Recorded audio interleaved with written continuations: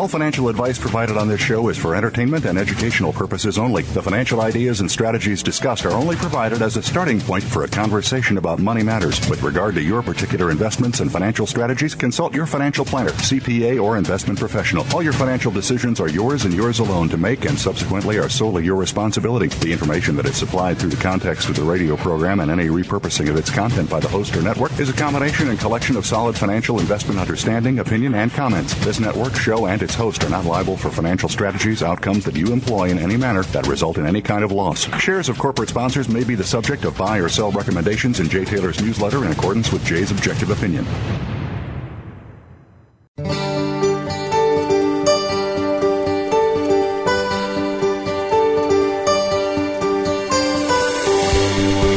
Welcome to Turning Hard Times into Good Times with your host, Jay Taylor.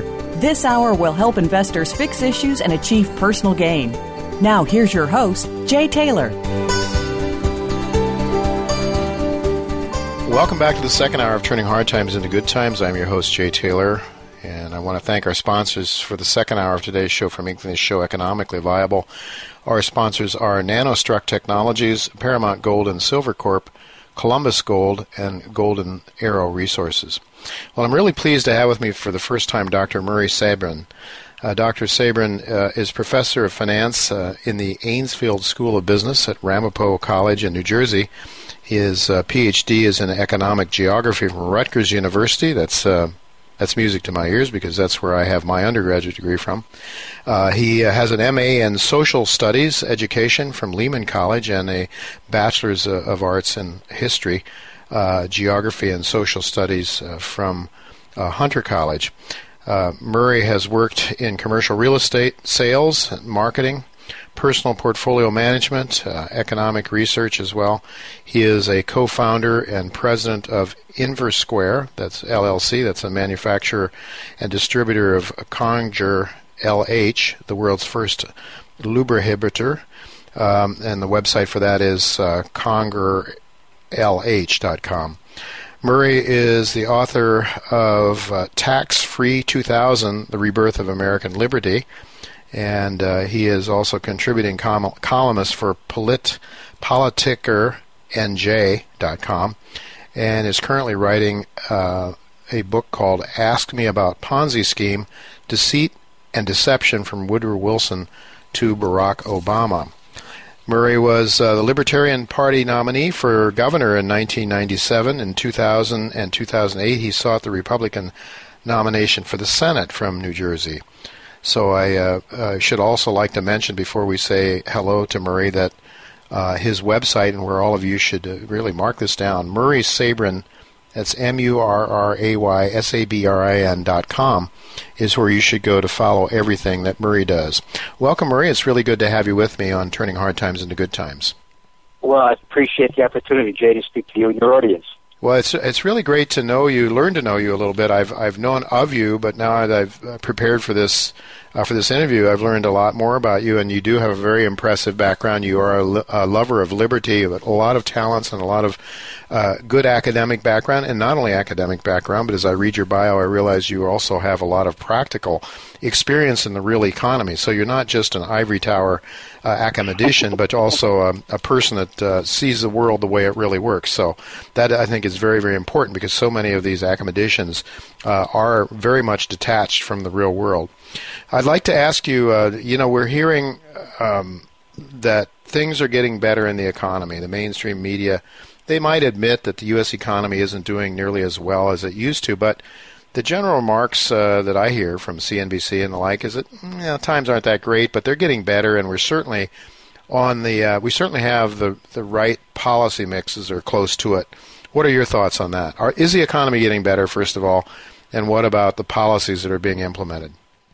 Well, this is one of the most interesting questions there is because from a lot of data that we have, this has been one of the worst recoveries, if not the worst recovery in American history, at least in the last 100 years, because usually after you have a severe downturn, you have a pretty sharp snapback, and we certainly haven't had it this time. The economy is growing at a snail's pace. Unemployment, by some metrics, as John Williams points out at shadowstats.com, is anywhere from 16 to 20 the unemployment rate, which is really a horrific statistic. It's comparable to Great Depression levels when we bottomed out at 25% in 1933. So using that measure, the economy is really in awful shape. On the other hand, we have all these great products coming out from Apple and all these other great companies that have been just innovators and creators of new technologies. And so on the one hand, you've got all these wonderful things happening. We were just at the mall the other day in Short Hills, New Jersey, one of the top malls in the United States. And people are shopping, going to some of the very upscale stores. People are buying, their bags are full. And, of course, this is even before we reach Black Friday, the Friday after Thanksgiving.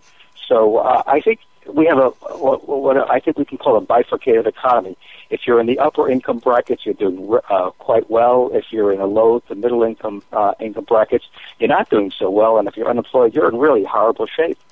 Yeah, that's very interesting. Well, I'm familiar with Short Hills a little bit. I used to live in Morristown, New Jersey, many years ago, sure. And that whole area there is quite affluent. But it reminds me a little bit, Murray, of something that Alistair McLeod talked about on this show not long ago, something called the cotillion effect, I think, and you as an economist may be familiar with that notion that when money is created, basically the people that are closest to the feeding trough, that is the financial centers, do extremely well, but they do well at the expense of the people in the real economy. So the people that get the first dibs on new money created, that would be the government, GDP, people that are involved in the government and in Wall Street and so on and so forth, they are doing extremely well, or very well anyway. And of course, those are the people that seem to be probably have the more influence, and they're the people we see all the time on CNBC, for example. So that doesn't surprise me too much what you're telling me. But on the other hand, when I go out to Ohio, where my brother lives, the Rust Belt and areas where I grew up, things are not good at all. In fact, I would say places are looking, not as bad as Detroit necessarily, but the country is looking like we're in a depression more than a recovery. Yeah, well, this is the thing about it, the U.S. economy. It's that really, it's a combination of dozens and dozens of regional economies that when you put it all together, you have a macro economy. And what you mentioned before about the cotillion effect, that's basically the thesis of my doctoral dissertation, where I showed how inflation affects local economies and that where the money enters the system, which is the big banks throughout the country, that's where we see the higher real estate prices, higher prices for a whole bunch of goods and services, and that's borne out by all the data on real estate. New York City's real estate prices, San Francisco, Boston are through the roof, while places like Ohio and Kansas, real estate prices are much more moderate, especially for single-family houses and commercial real estate. Yeah, no doubt about it. Well, you mentioned, I think you mentioned unemployment, perhaps John Williams' numbers suggesting upwards to 20% or so.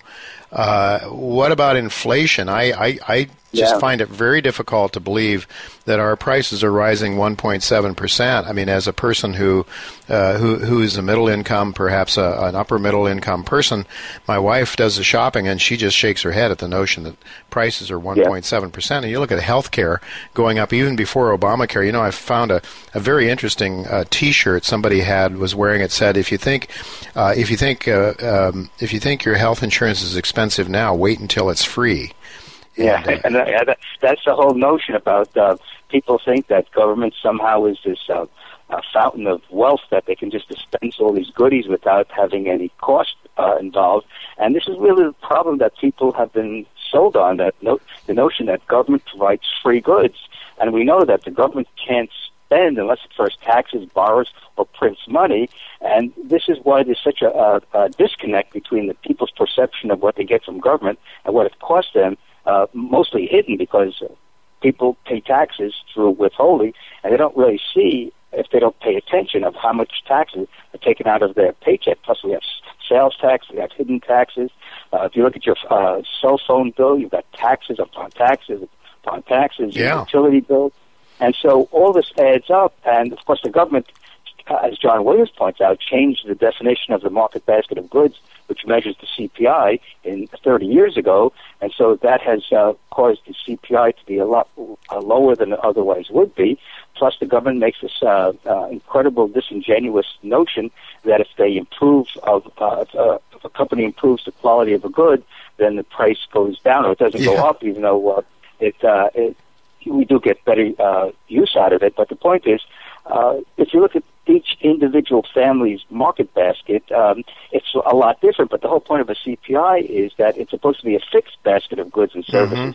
That over time we see what the price is, and when it goes up, that means that the monetary inflation has lofted the prices of goods and services throughout the economy. And years ago, I wrote a piece 30 years ago saying that we should really break up the CPI into what I call consumer non-durable goods, durable goods, the cost of citizenship being taxes, federal, state, and local taxes, consumer capital goods, which would be housing, automobiles, and this way get a much better picture of what's happening in the various sectors of things that people buy, and of course are forced to buy, which is what government through their taxes. Right. Well, for sure. I mean, it's very interesting that taxes aren't factored into the cost of living, but they're very much a factor of the cost of living, and of course, then it takes away discretionary spending Absolutely. on the part of the individual. So you have some supposed mastermind that is deciding how the fruits of your labor should be spent. So, what is the sense, Murray, that you have in terms of what it might cost to keep a family of four alive? I mean, John Williams talks about something closer to 8 or 9%. What are your thoughts? I don't think it's that high. I look at my own personal situation, and we live in a co-op here in northern New Jersey, and our biggest expense is our maintenance, our monthly maintenance, which is pretty high, and that's been stable now for 4 years, so that's one good thing. Let me give you another example of how prices have gone up. We have long-term care insurance policies, my wife and I, and I think a year ago we got a 30% increase. Yeah. There was a huge increase in our long-term care policy, and our automobile insurance has been relatively stable. I think we got some bump up in our apartment insurance, but my wife tells me fruits and vegetables and other staples that she buys at Trader Joe's and other supermarket chains, they've been going up steadily for the past year. Yeah, indeed. And of course, my property taxes keep on going up every year as well. Oh man, you're in New Jersey, so you've got some gigantic property taxes there, I think, don't you? Well, even though we're supposed to have a cap on property taxes that Governor Christie imposed, I still see property taxes going up, I think, more than 2% a year. And so that's a big claw in my throat because my wife and I have never had children, and property taxes, 60% or more, goes for public schools, and our state income tax goes for public schools. So we are subsidizing families with children, and that's really, I think, a major aggression against people who have made a choice, and yet you have to pay a penalty for making that choice in life. Yeah, well, that's right. Well, that's the heavy hand of government made very possible by the Federal Reserve and the creation of money out of nothing, the demolition and debasement of our currency, for sure. You're working on a documentary that I find the title is very, very, very interesting, and I'd like to see it sometime. If it's possible, I'd like to see the initial showing of that, but I understand it's coming out on December 4th.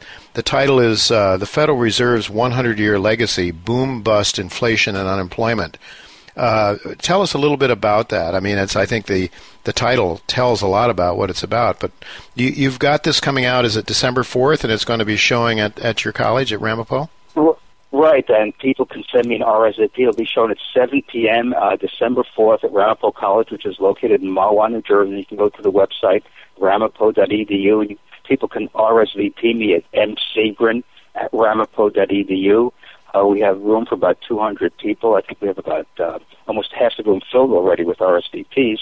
So people can come and see this hour documentary that I've started to work on in the fall of last year, and we interviewed Tom DiLorenzo, who's written books on Lincoln and How Capitalism Saved America, Bob Murphy, who's written two politically incorrect guides, one to the Great Depression and one about the New Deal, Paul Majanovic, who's a financial planner and who's written Stock Investing for Dummies. We also have Richard Silla, who is one of the nation's top financial historians, who's the co-author of The History of Interest Rates. Two of my colleagues in economics and accounting are appearing, and Robert Reich from South Dakota, who's written on financial history as well. And I'm trying to think there's somebody else there who I can't remember off the top of my head. But we've got a great group of people talking about the history of the Fed, what happened in American business and finance before the Fed was created.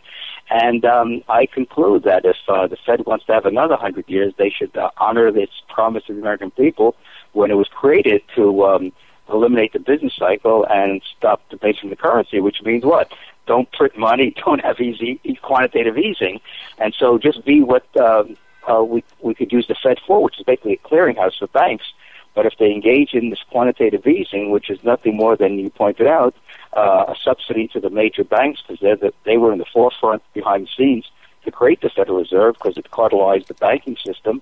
That's what the evidence shows. I was a history major, so I was deeply involved in history studies all my life, and of course with finance.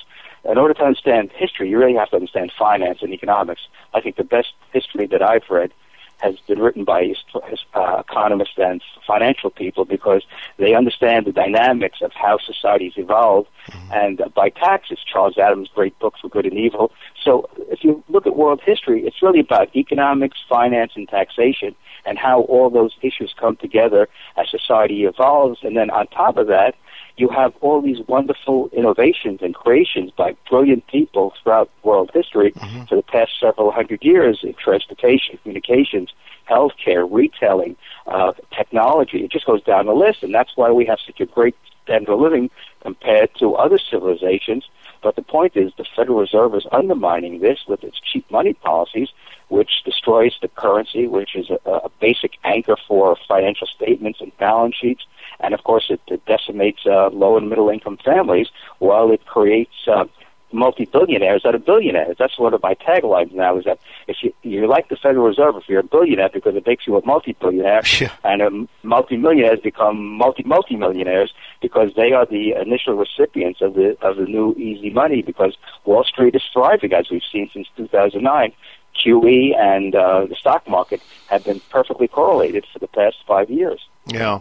Well, there's no question about it, and also in addition to the problems that you talked about just now about what happens when the Fed creates money out of nothing, I would also suggest, and I know that you would agree, that it leads to malinvestment. So when you create money out of nothing, that new money competes with the money that was saved from people's sweat and lack of foregoing consumption.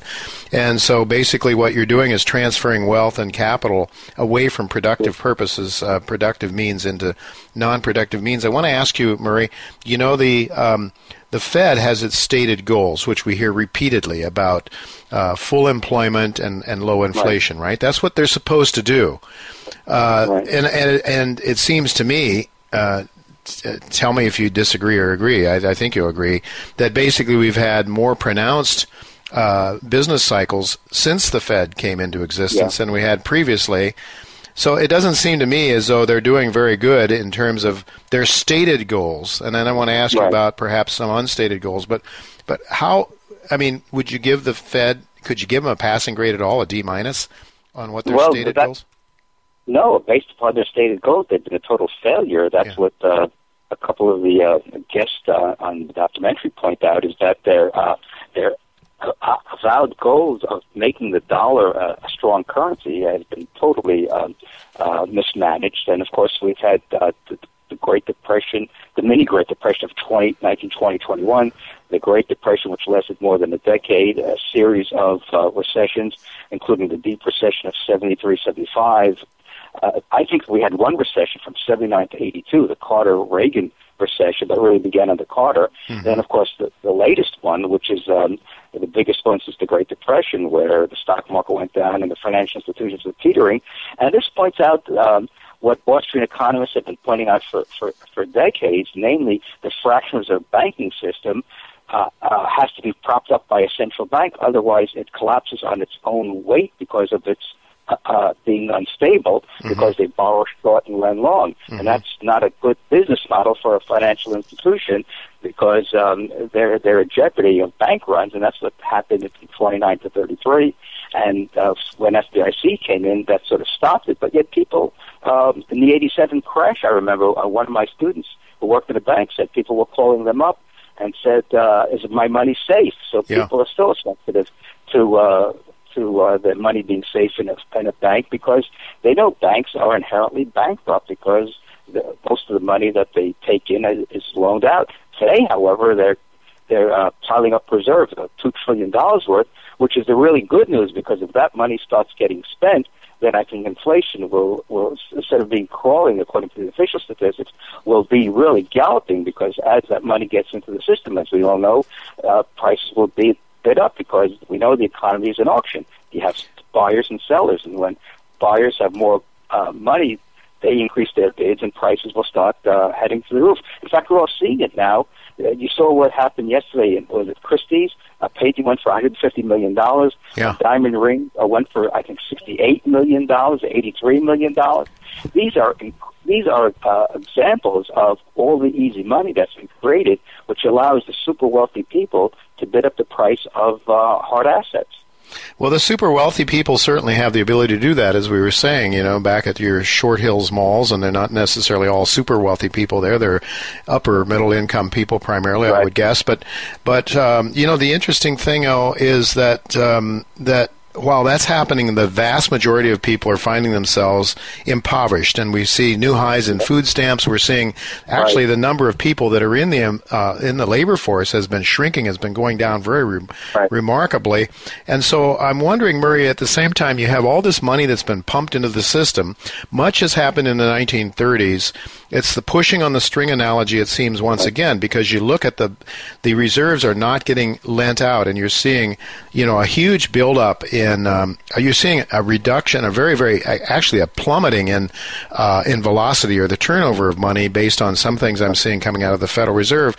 What do you think might change this? How the rich can spend and they can bid up and they can, the wealth is being reallocated in their favor against the average people. But when do you think we might see that money start to take off, and the velocity of money starts to take off? Because after all, the vast majority of people, and larger numbers of them, aren't able to spend. They're saving what they have because they can't put food on the table. They have difficulty paying the rents and the mortgages. When do you think this is going to change, or will it change, or will we be back? Are we where we were in the 1930s in many ways? Well, that I think is a $64,000 question that everyone's pondering. I think the consensus view on Wall Street and Washington is that inflation is non-existent, and therefore we don't have to worry about it. Mm-hmm. The Fed can inflate to its heart's content, and nothing bad's going to happen. But I think what's going to happen, because I've followed this for a long, long time, is that corporations, businesses tend not to raise prices at the end of the year because they don't want to stymie people's holiday shopping patterns. And I think after the first of the year, you get a lot of price increases. I think we may see price increases at the beginning of 2014. There seems to be a seasonal pattern. I have to do some more research on this, but I think historically companies hold back their price increases till the new year. And then what's going to happen, people's expectations, because people have money in money market funds. We're starting to see people going back to the stock market now after this big run-up. And so people are antsy because they don't know what to do. They're getting zero in a money market fund, which to me is the greatest theft that is occurring, because normal interest rates, which is what I teach in corporate finance, is we should have a 2% real rate and a 2% inflation rate. So we should have about 4% money market rate. So we're getting zero. Yeah, so and that's using the government's numbers. If you believe, as I do, that it's somewhat higher, then it should be a lot higher than that. But so people are getting decimated. Seniors are getting decimated. Oh, for sure. So they're very leery of spending because they're just trying to keep their head above water. Exactly. And so right now people have, I think the fear factor has kicked in. I just saw on Google News, Heinz just laid off a whole bunch of people, is going to lay off a whole bunch of people. Lockheed Martin is laying off a whole bunch of people. So all these major corporations are laying off people left and right. My students see it, college students around the country see it, and that's why they're becoming more entrepreneurial, because they know that if they work for a large corporation, that is not a guarantee of 40, 50 years and a gold watch at the end of the rainbow. They know that they have to really make it on their own in today's economy, because businesses are doing the best they can in a global economy to cut costs, and that's exactly what's happening, and that's really hurting the generation that came out of World War II and worked for companies for 30, 40, 50 years. Those days are long gone. They've been gone for a long, long time. And so you have this new internet technology sector that is spawning a lot of innovation and creativity. And you saw that company profiled by these two young fellows who have no revenue, and yet Facebook offered them $3 billion cash, and they turned it down. Yeah.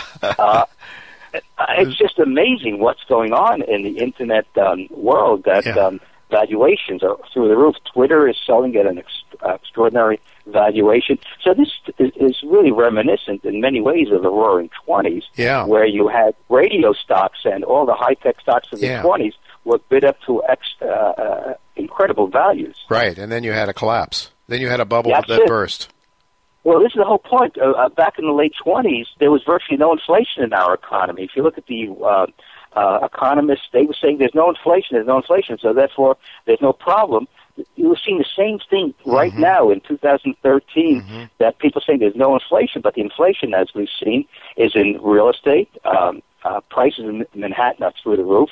In Miami, prices in real estate is up 25% the last year. Phoenix is booming again. Texas is booming. And so you have all this money concentrated in a very few areas. California, I think, is picking up. And so you've got auction prices at historic levels that are really incredible. When people are paying $80 million for a diamond, it tells you that money is super, super easy in our economy, and yet there are so many people, as you pointed out, that are living on food stamps, that are living day to day, on paycheck to paycheck, which just shows you the inequality is the result of easy money. It's not because of capitalism or free enterprise, which some leftists would say, a lot of leftists would say, all of them would say that, but it's because of the Fed redistributing income from low and middle income people to upper income people. Well, Murray, do you think we're vulnerable for a stock market collapse here, or a decline? Well, as long as the Fed keeps pumping, and that's what Janet Yellen has been saying in her testimony, that the economy is fragile and we're going to keep on pumping. So as long as they keep on pumping, you saw what happened when QE was halted for a bit. The stock market had a 5-8% correction. So if they stop it completely, which I don't think they can, because they're sort of boxed in their own policy, that they see the market could correct 5-10% literally in a few days if they put their foot off the gas pedal. And so we're in an era of, I think, super easy money. The key thing that I think is the key here is, will the holders of dollars overseas see the Fed's continued inflationary policy as a signal to exit the dollar? And I've always said, when I first learned this 4 years ago, that the dollar is the key to this thing, because if the expectation is the dollar will go down in value and gold goes through the roof, then I think it's checkmate for the U.S. government, because the Fed will have to monetize everything in sight, buy all the treasuries that the Chinese and the Koreans and the Japanese and Europeans would be selling.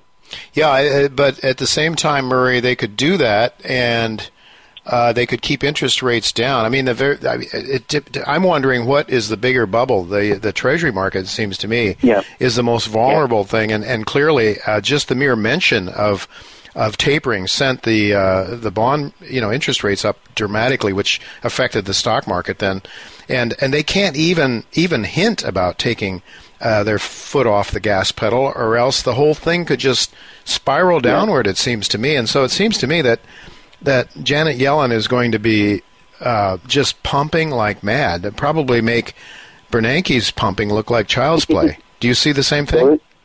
Well, this is the thing, is whenever a Fed chairman a new Fed chairman has been installed, whether it's Volcker in '79, Greenspan in '87, Bernanke in 2006, there's always been a stock market crash or a mini crash. Yeah, and it seems to me that they've taken their foot off the gas during those times too. As I'm thinking back a little bit, probably trying to establish some credibility as a preserver of purchasing power. But I don't see the ability of Yellen to even do that. Do you? No.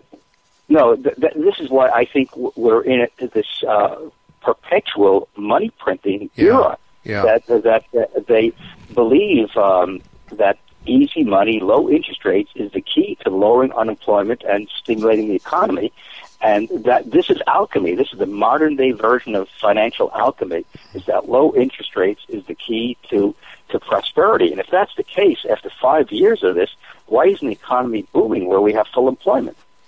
And, This is, I think, the conundrum that they put themselves in. Absolutely. It's I think it was Einstein that defined insanity as continuing to do the same thing over and over again, expecting different results. If we go back to look at Murray Rothbard's account of the Great Depression, it seems to me we're doing exactly the same thing, only more so now. And in fact, it's not working. It is clearly not working, although you can jiggle the numbers as the government does, I think, both on the employment and on the inflation side to make things look better than they really are. But I agree with you. I think the big variable here is the dollar. If the dollar all of a sudden tanks, vis-a-vis other currencies around the world, then I think we could be looking at an inflation rate that turns around and is really a problem. In fact, I know in talking to John Williams, that's his thesis. That's what he believes will trigger a hyperinflationary problem. Do you see that as a possibility?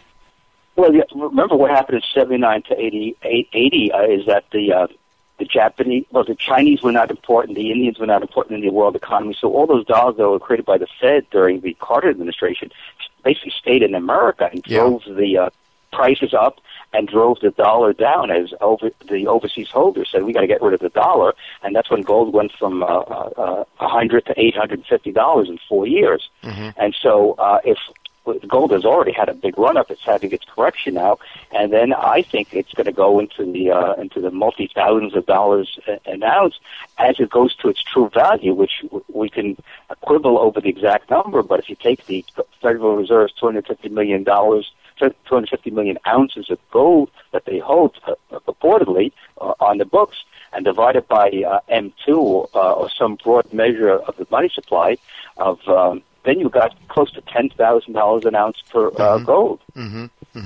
Yeah, and I've heard other people on this show suggest that you have to throw in credit card money that's out there, unused credit lines and so forth can also, and you start to use those numbers, and it even goes higher than that. I think none of us really want to see that, Murray, because I think with that would come a hellish economic scenario, and we don't want to see that. But if only the government could hide its Pinocchio nose, if only the government could be truthful with us, if the people demanded the government be truthful with us. But, we've just talked earlier in today's show, we just listened to an interview that James Turk did with Chris Powell of the Gold Antitrust Action Committee. And Chris makes a very good case for the notion that the government and its major bullion bank operatives have really done a job in the paper markets to understate the price of gold right now. Do you have a sense of whether or not there's some hanky-panky going on in the gold markets that might be keeping the true gold price down and thereby conning people into accepting paper money? Yeah, it seems to me every time gold goes down to about the 1,200 level, it bounces back up, which seems to me that there's a raid going on here to drive the price down because physical demand, I've been reading, is strong all over the world. I just read that the Chinese are opening up a huge gold depository facility in China to allow people to deposit gold and other valuable objects in that.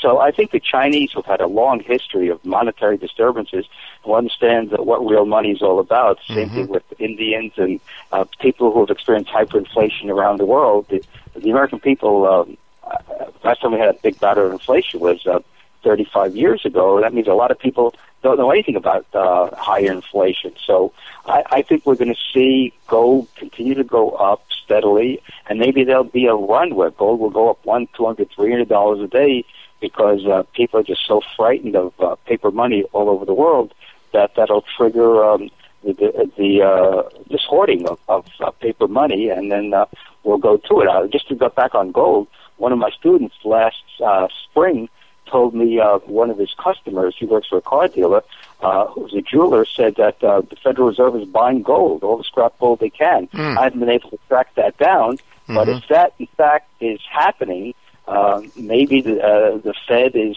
secretly buying up as much gold as they possibly can without trying to move the needle on the price. That could make some sense, and indeed, if they're the bullion banks that work very closely with the government are out there hitting the physical or the paper markets to drive the price down, would allow keep people disinterested, keep the masses disinterested in gold, keep them believing in paper, and then if that's the end game, and China and Russia and some other countries have really sort of hinted that they want to get rid of the dollar as the world's reserve currency and replace it with something else. At the same time, as you point out, China is hoarding gold. They are the largest gold producer in the world. Plus, the amount of gold, by some accounts that I've read, that they have imported through Hong Kong has equaled the total amount of production. So it could be that something is really going on, Murray. I do think that most listeners to this show are aware of gold, and I think gold is really the key to, well, let's say honest money is the key to economic freedom. It's a big, important part of economic freedom and free markets, and the more the governments seem to interfere in the markets, it sort of makes them need to interfere even more. And it started, I think, with big time. I mean, a lot of our problems started really, well, with Roosevelt, but then again in 1971 for sure, when Nixon took us off the gold standard. Internationally, because that's when we started having this tremendous amount of credit that was created, monetary creation out of nothing, and now we have, I think, Murray, basically a bankrupt world. The Western civilization, at least, is really in big trouble from what I can see right now, and this is not something that you and I want to see happen. We don't even want to like to be the bearer of bad news, but I want to thank you very much. I'm looking at the clock and realizing we're out of time. You have given us an awful lot to think about today, and I want to tell our listeners again, they should be going to Murray Sabrin, MurraySabrin.com, to catch up with all that Murray's doing. He's got this wonderful documentary that's coming out. It's going to be available for viewing if you do RSVP him. Murray, what was that? They can go where again to RSVP? Just got my email at Ramapo College, msabrin@ramapo.edu. It's going to be held, the documentary will be shown December 4th. That's a Wednesday at 7 p.m. in Friends Hall at Ramapo College in Mahwah, New Jersey. And they can go to the website, college website, ramapo.edu, and get the directions. And just RSVP me so we can know how many people will be there. We have room for 200. We have about 100 seats left, and we'd love to get standing room only because I think it's going to be a great documentary. They're doing the final editing touches right now as we speak. Well, I tell you that if I can get Mrs. Taylor talked into going, and if we can find the time, it's something that I would like to do. Meet up with you personally, Murray. Again, I know we met a few years ago, but also to see this wonderful documentary. I look forward to having you on my show again and talking to you about the great work that you're doing. Thank you so much for being with me today. I appreciate it, Jay. Good to speak with you.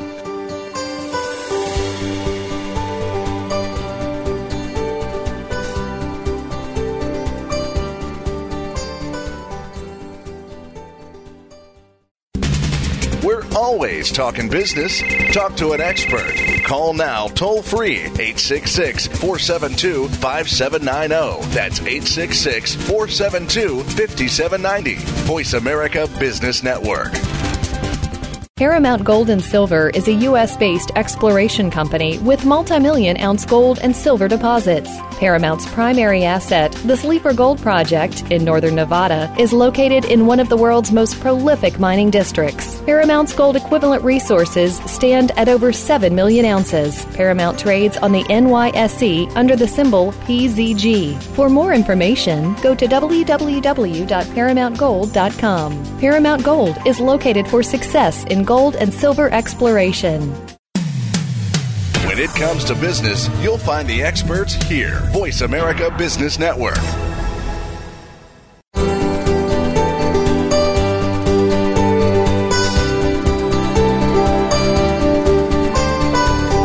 You're listening to Turning Hard Times into Good Times with your host, Jay Taylor. If you have a question or comment about today's show, Jay would love to hear from you at 1-866-472-5790. That's 1-866-472-5790. You can also send an email to questionsfortaylor@gmail.com.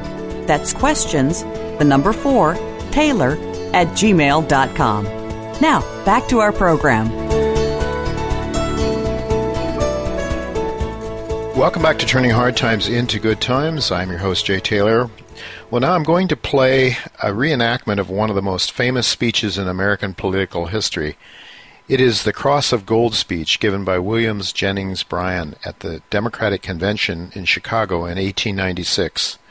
The reenactment was recorded in 1996 to mark the 100th anniversary of that famous speech, and we want to thank the actor Don Fielder as well as C-SPAN for putting this reenactment in the public domain. Like John F. Kennedy, William Jennings Bryan stood for the common man who he believed deserved to enjoy the fruits of his labor just as much as the rich and powerful bankers and industrialists who lived on the East Coast had a right to enjoy their fruits of their labor. Listen carefully to the enactment of the 1896 speech by William Jennings Bryan. Mr. Chairman and gentlemen of the convention, I would be presumptuous indeed if I were to present myself against the distinguished gentleman to whom you have just listened if this were a mere measuring of abilities. But this is not a contest between persons. The humblest citizen in all the land, when clad in the armor of a righteous cause, is stronger than all the host of error. I come to speak to you in defense of a cause as holy as the cause of liberty, the cause of humanity. Never before in the history of this country have we witnessed the contest as through the one that we have just passed. Never before in the history of American politics has a great issue been debated as this issue has been by the voters of a great party. When the advocates of gold come to us and tell us that we are about to disturb their business interests, we reply that you have disturbed our business interests by your course. We say to you, your definition of a businessman is too limited in its application.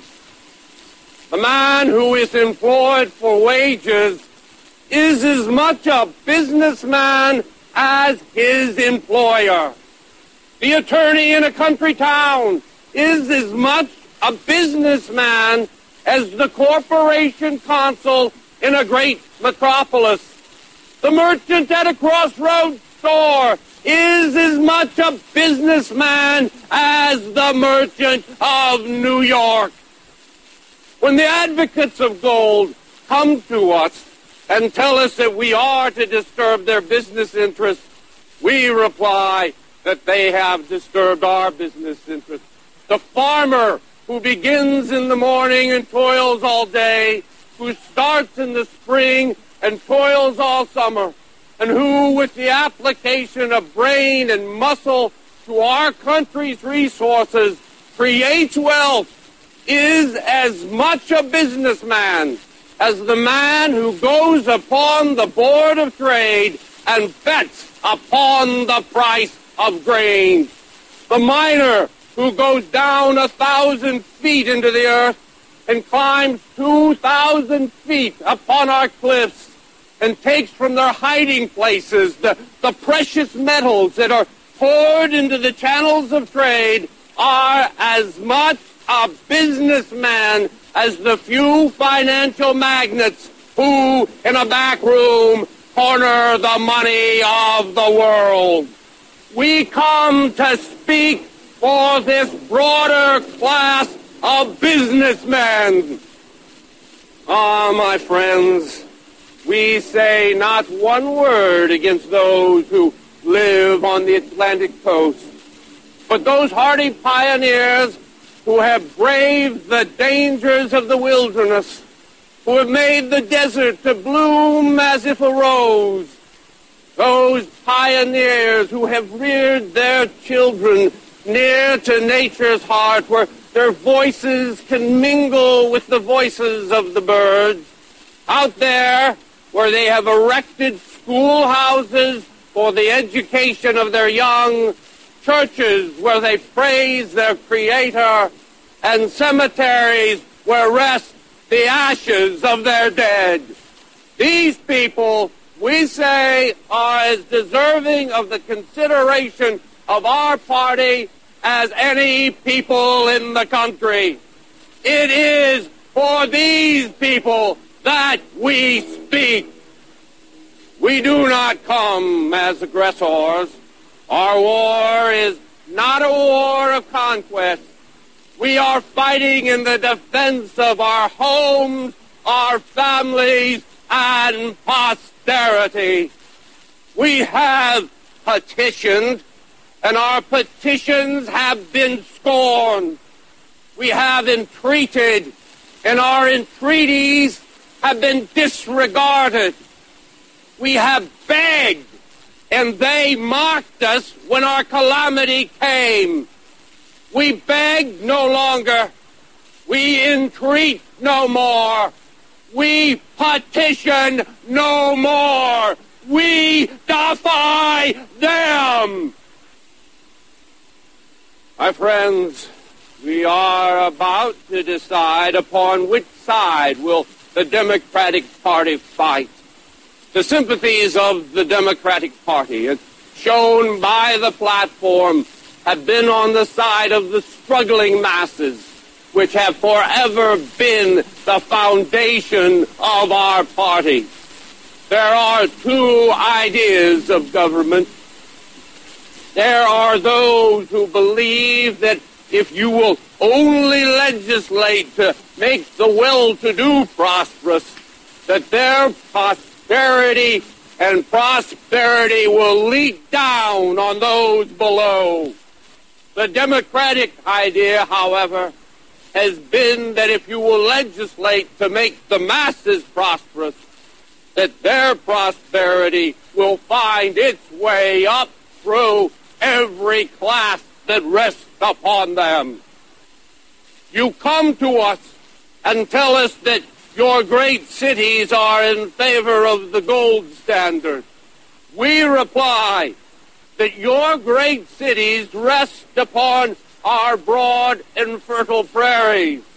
Burn down your cities and leave our farms, and your cities will spring up again as if by magic. But destroy our farms, and grass will grow on the streets of every city in the country.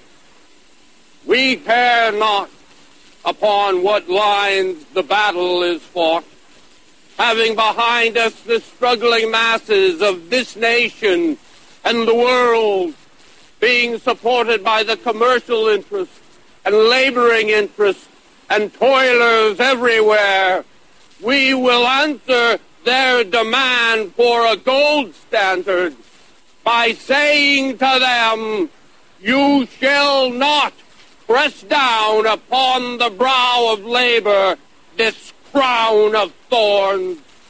You shall not crucify mankind upon a cross of gold. We have to go to break now, but when we come back, I will have some comments about this week's show and a word about next week's guests. Don't go away. I'll be right back.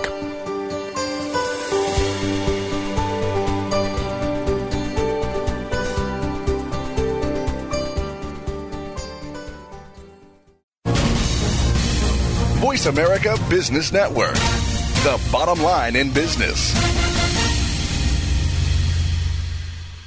Golden Arrow Resources on the TSX Exchange has recently made a new silver discovery and is presently drilling a 6,500-meter program on that discovery. A maiden resource calculation is expected to be released in April of this year. The project is located in Jujuy Province in northern Argentina, just 30 kilometers from the Pirquitas mine operated by Silver Standard. Golden Arrow has an experienced team with decades of experience in Argentina. Golden Arrow offers shareholders exceptional leverage with an exciting new silver discovery. From the boardroom to you, Voice America Business Network.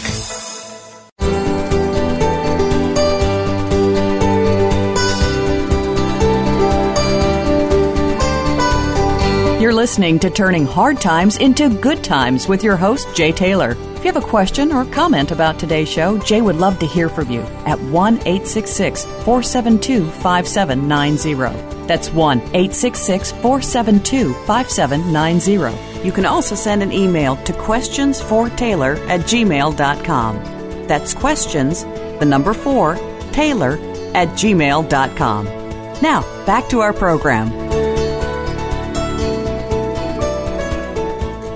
Welcome back to Turning Hard Times into Good Times. I'm your host, Jay Taylor. Well, I hope you enjoyed the speeches by John F. Kennedy and William Jennings Bryan, both of whom stood up for the common man against a ruling elite that is destroying the America that our founding fathers risked their lives to give us. Bryan talked about how the rich, powerful elite from the Atlantic coast were using their gold holdings to keep capital away from common folks. He wanted to comply with the Constitution, which allowed for both silver and gold as legal money. The rich and powerful bankers, however, only wanted gold because that's what they held, and they could thereby keep capital away from the masses and from average common folks. Nothing has really changed since William Jennings Bryan's speech of 1886, except now the same rich and powerful ruling families who prevailed in 1886 are not using gold now, but rather are using fiat money as a means of robbing the average Americans, of stealing wealth from the average Americans. And they're doing that, of course, by printing money and by reallocating wealth through an inflationary process. The fear of the military-industrial complex that Eisenhower warned us about is now a reality. And it is exactly the secret societies that John Kennedy warned us about in that Newspapers Association speech back in 1961 that are now more than ever destroying the lives of average Americans. Through secrecy and deception of the major media and manipulation of the gold price, as Chris Powell discussed, Americans are being kept down on the mushroom farm where they are being kept in the dark and fed fecal matter. The purpose of this show is to shine light on the evildoers who are now in control of our political process, not only with the hope that one day they will be stopped, but more importantly to help listeners to this show not be duped by the self-serving propaganda that is in the mainstream press, which after all is owned and operated by the same ruling elite that Bryan and Kennedy and others have warned us about. So while the gold price is being artificially trashed right now by the ruling elite, more than likely, in my view, a very few filthy rich and powerful families are in the process right now of gaining as much of the yellow metal as they can. What I am suggesting is that you take advantage of the current weakness in the gold price and the silver price to get those precious metals into your portfolio because, as Murray Sabrin noted, there will not be any tapering of the money printing press anytime soon. And as a result, the ability of the ruling elite to keep fooling the people into holding dollars will likely soon end. Sooner or later it will end, that's for sure. And when that happens, Murray suggests, and I think he is right, the price of gold will be headed to much higher levels. Murray suggests $10,000. Others on this show have suggested much higher prices than that. And I would also suggest that now should be a very good time also to add some gold shares to your portfolio because the gold shares are so out of fashion. That's all the time we have for this week. Next week I expect to have Peter Grandich with me to talk about what he's doing with his money these days and how he's planning for the future. Also, I'm hoping that attorney Clark Neely will be with me to discuss his new book titled Terms of Engagement, How Our Courts Should Enforce the Constitution's Promise of Limited Government. In closing, I want to thank the staff at Voice America, Tacey Trump, my producer, Matt Widener, my engineer, for making this show logistically possible. Thanks to each of you for listening, making this the number one show on the Voice America Business Channel. Until next week, goodbye and God's blessings to you.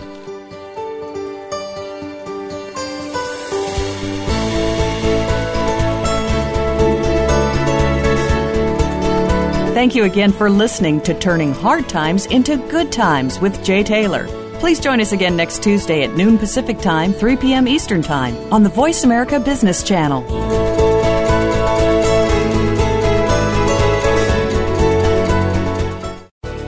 Thanks again for listening to the preceding program, brought to you on the Voice America Business Channel. For more information about our network and to check out additional show hosts and topics of interest, please visit voiceamericabusiness.com. The Voice America Talk Radio Network is the worldwide leader in live Internet talk radio. Visit voiceamerica.com. The views and ideas expressed on the preceding program are strictly those of the host or guests and do not necessarily reflect the views and ideas held by the Voice America Talk Radio Network, its staff, and management.